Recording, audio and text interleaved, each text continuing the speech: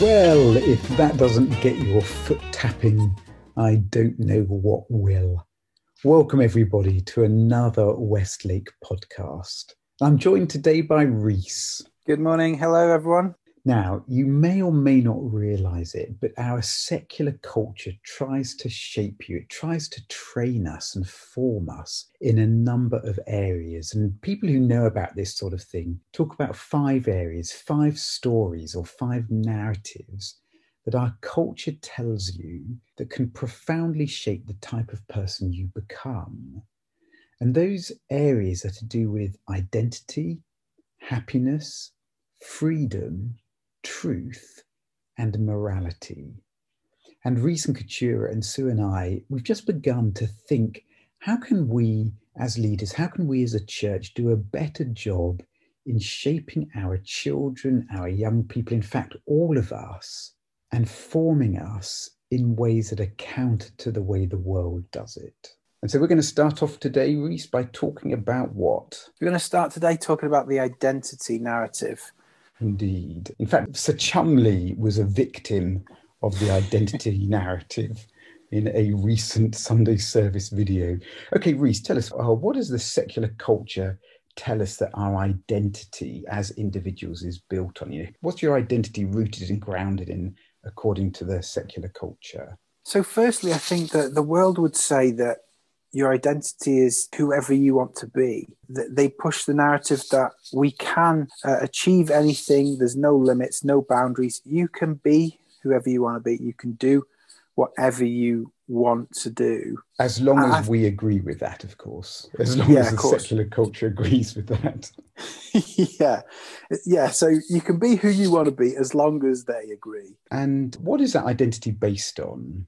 In the world, it's often based on achievement. What can you achieve or what you possess? It can be beauty, your appearance. What is it that you look like? And then that draws people to you. And then it can be talents as well. If you achieve great things in a certain field, or you're the first to do something, that's a big deal right now, is people just trying to break boundaries and be the first to achieve certain things. Absolutely. So it's achievements, possessions, beauty, appearance, talents.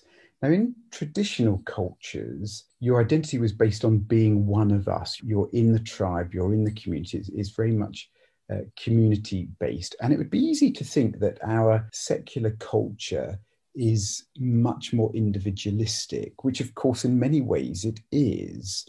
You've got to be, or you can be, unique. No one can tell you who you can be. It's good to stand out. But it's still very tribal. It's still about groups and being in the in-group. Definitely. And that's one thing that people can find online in a polarizing way. They can get together in a little tribe and hold those things as the most important things about their identity.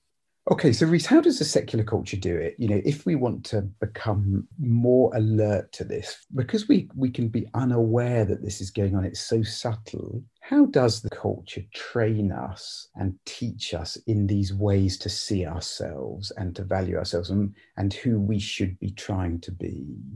It's all around us, isn't it? In advertising, everywhere you look or everything you listen to, outside of it's not even outside of your home. Every time you switch something on, you can come across this advertising. Even looking at billboards, driving to work or whatever, you're just bombarded by it. You're surrounded by these things that are trying to speak into your life, that are trying to speak values into your life, that are trying to praise certain ways of thinking or doing things and celebrating things that maybe as Christians we wouldn't normally celebrate. And it sends us messages about what the good life is. It's about being beautiful or possessing or achieving, and advertising paints that picture for us. Yeah, definitely. They make heroes of people. The media raise someone up for certain things. And it's interesting, if you look at it, if you see someone being praised, what is it they're being praised for? Yeah.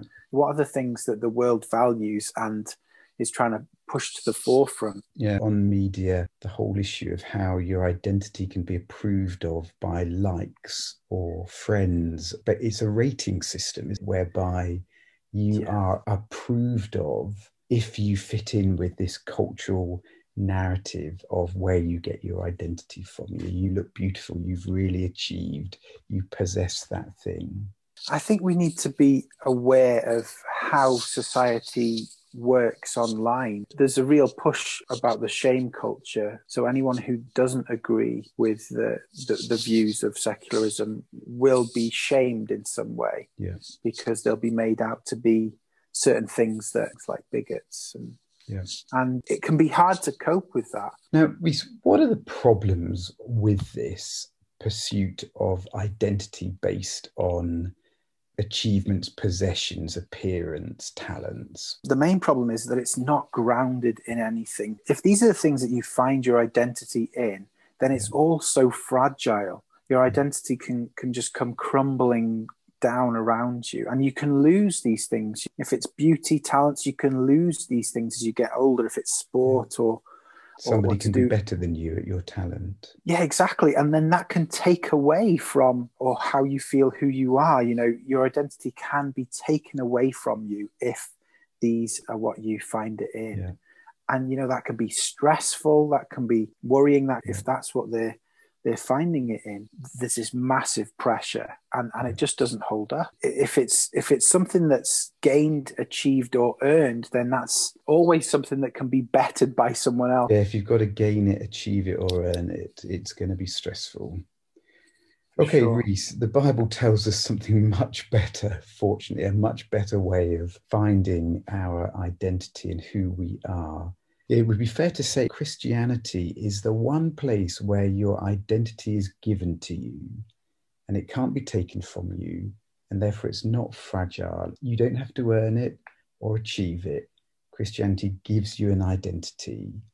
So tell us about that. What does the Bible tell us we are, who we are? It's wonderful. You know, we have this security, and that's because we're created. We have a creator who loves us. We don't have the autonomy. We've been created for a purpose as well. We're created to be worshippers. And in the fullest sense of what that means. And secular culture tells us effectively worship yourself, make yourself the center. And that is so self-destructive.